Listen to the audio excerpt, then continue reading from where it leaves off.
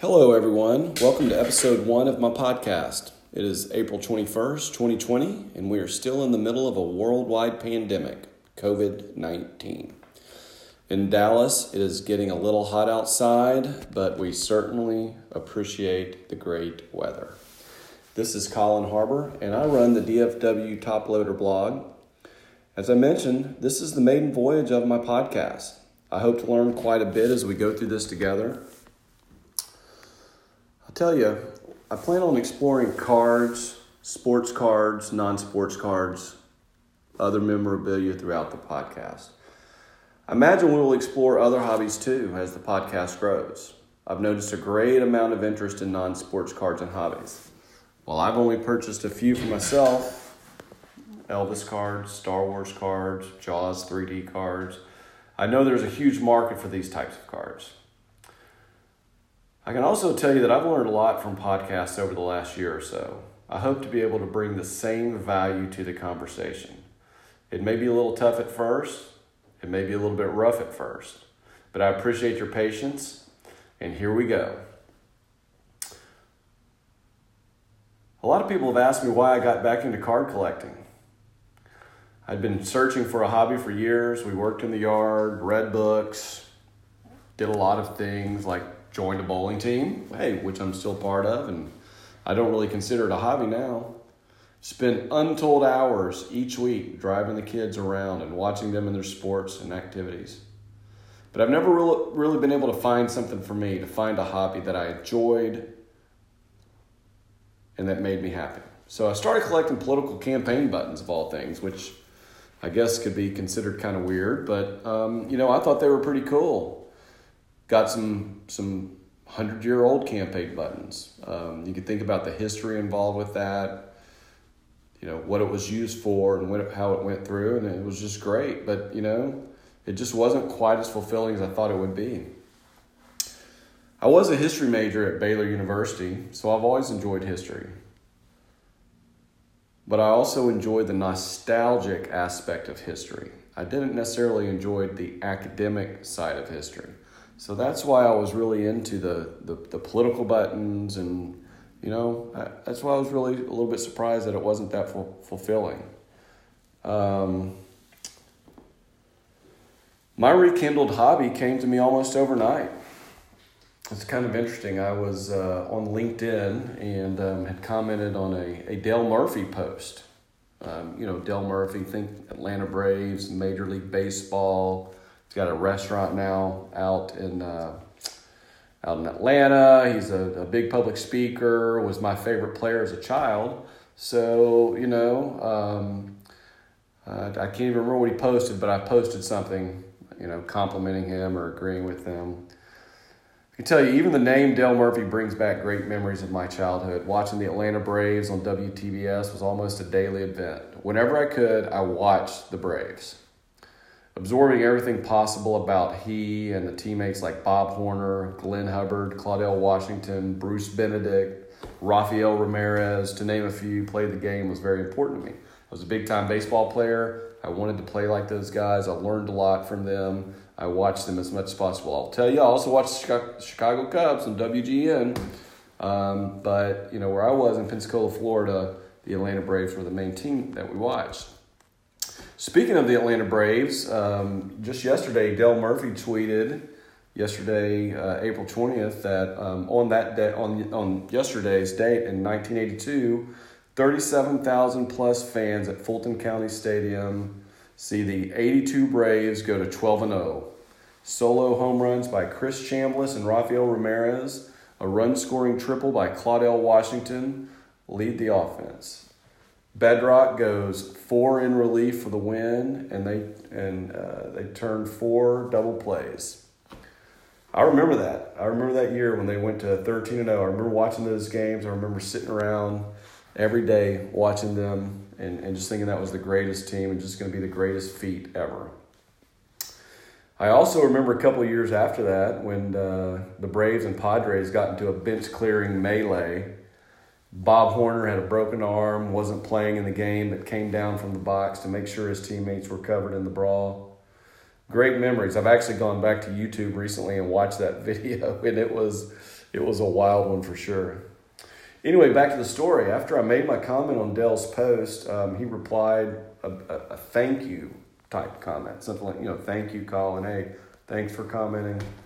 To say that I was giddy is an understatement. In fact, I've referenced that reply several times over the last couple of months and believe it was the highlight of my social media career to date. Don't laugh, it's true. The comment from Dale Murphy is the highlight of my social media career. But it was odd. It was like almost overnight. The most important thing it did for me was to light a fire, literally overnight, and remind me how much I enjoyed baseball card collecting as a child. It had been years, but I rejoined the hobby and could not be happier. I started by ordering several Dale Murphy cards and a few other cards from eBay, Will Clark, San Francisco Giants, Texas Rangers, Roger Clemens. I would go through and order them. You'd get a few cards for $1 and all of that. I spent a couple of weeks, a couple of bucks, and had several cards. But then I realized how much I liked the 78 to 80 cards of other players too. So I started buying some other cards from those years. The nostalgia instantly overtook me. Next, I decided that I wanted some quantity in my collection. So I bought a few lots and actually visited my local card shop here. Nick's here in Dallas is literally less than 5 minutes from my house. Can't believe it's been open since 1989. And the first time I entered the store was 2020. It's unbelievable. Anyway, I purchased a lot of their pre-bundled packets. So I was just buying a lot of cards. Now, these were old cards put together, probably not a whole lot of value to them, but it was giving me something to look at. It was giving me something to feel, giving me part of that collection. I instantly had more cards than I knew what to do with. Baseball, football, basketball, hockey, some autograph cards, some rookie cards. Like I mentioned earlier, I started listening to more podcasts. I'd already listened to podcasts. I'm a big podcast person, but I started listening to a lot of podcasts regarding baseball or sports card collecting and YouTube channels. You realize that some of the newer cards could jump in value immediately. They've done so much with cards now. They have them with signature, with autographs, with game-worn memorabilia, with baseball bats. It's just great things that they're doing with cards. Hey, by the way, guys, I'm getting a breaking news right now on my phone that Jennifer Lopez and A-Rod could buy the Mets at a discount due to coronavirus. How about that? J-Lo, Jennifer Lopez and A-Rod owning the New York Mets. That's right. I figured out I could make some fast money with a new hobby. So I started ordering blaster boxes and other types of boxes so that I can make a lot of money. But honestly, it takes a lot of time to do that. It takes a lot of luck to do that. It takes a lot of smart investing, all that. And I'm not really into the hobby to make a lot of money right now, though I guess if I get some good cards, I don't think I'll ever be married to any of these cards. I mean, we'll review some of the cards in future podcasts. We'll look at some of these things. But, I mean, frankly, I just love it. I love the cards. I love the history that comes with cards. I'm looking at the old cards. A lot of the reasons that I like these cards, it reminds me of my childhood. When I was little, I had, there's no telling how many baseball cards. I would probably overestimate if I guessed right now. But I made up my own games with the cards. I would have a whole team or an all-star team. I would write, all the hits and all the strikes and outs. They could get on little pieces of paper, and I'd put them in a box, and I'd have to draw them out. And I'd keep the lineup. I'd keep statistics throughout a season. A short season, a few games, but, it was great. My dad at one point thought he had a Mickey Mantle rookie card, so we tried to find it. We went looking for it. So, there's just a lot of things about sports cards that remind me of my childhood.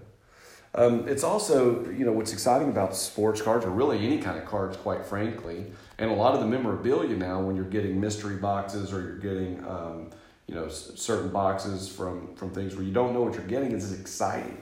You never know what you're going to get in a pack. You never know what you're going to get in a box. I don't really gamble much. I've been to Las Vegas. I've done some of that stuff. But let's be real. Every time you open a pack or a box of cards or join a break, you're essentially gambling. You don't know what's going to happen. It's very exciting. It's something new. When I was a kid and I collected cards, there was no eBay. there were no other sites to trade cards on, ComC and all these sites that are growing now, and even just interchanges where you can trade cards, Twitter, and stuff like that. I know I'm a little late to the game here, but it is so easy to look for cards and memorabilia and just purchase them for relatively cheap in a lot of cases. When I first started back earlier this year, I was looking at political buttons, as I mentioned. I got a couple of really cool buttons. But I was amazed at what I had missed out by not being on eBay over the last several years. Like I said, I know I'm late to the game, but that's what makes it exciting for me right now too. It's something to keep my mind off things, if only for a little bit.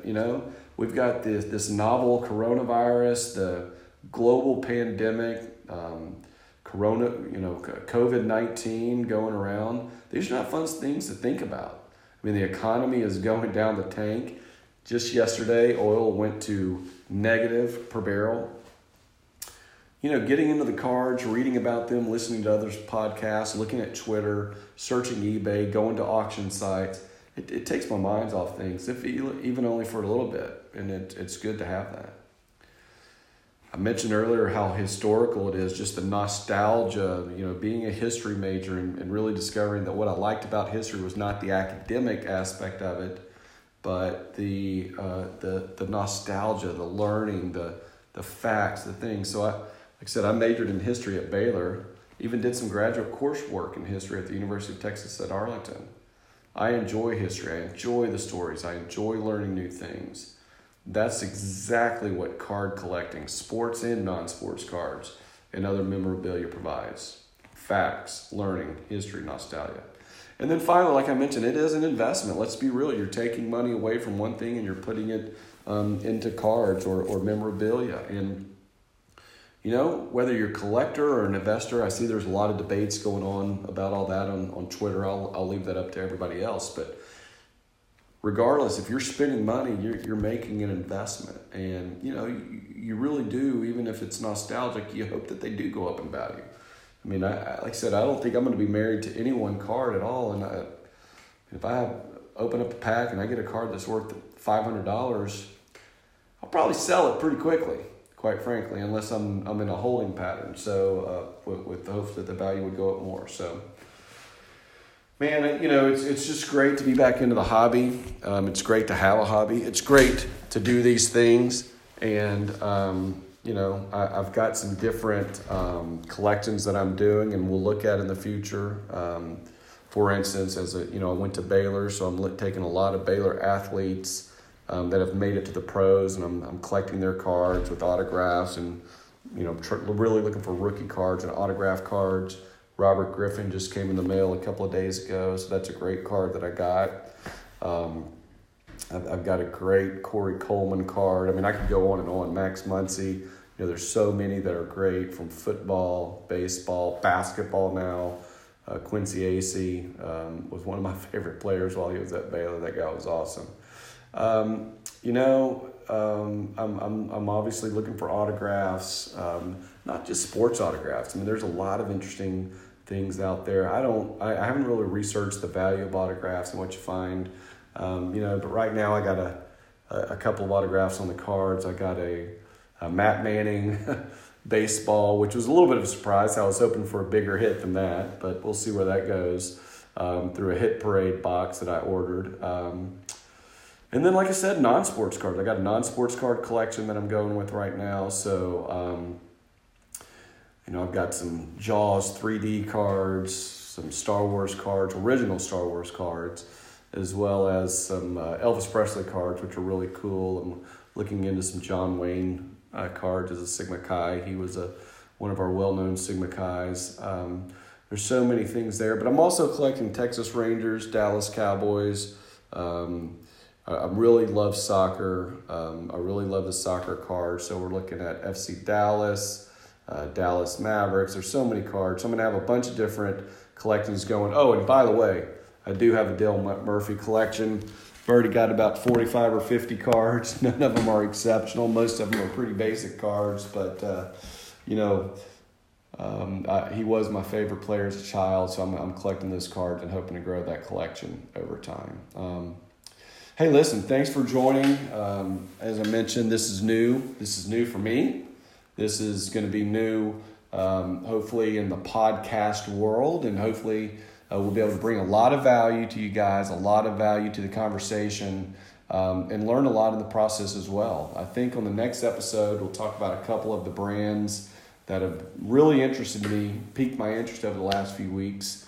Topps Inception, Topps Gypsy Queen. We'll look at some other topics too. I'll be developing those soon. Hopefully we'll be getting some sports soon. If we can get past this pandemic and really keep everybody safe and find a way to deal with it and minimize loss, then hopefully we'll be past this and be out to sports soon. But be safe, everybody. Talk to you soon. See you on the next podcast. Thanks.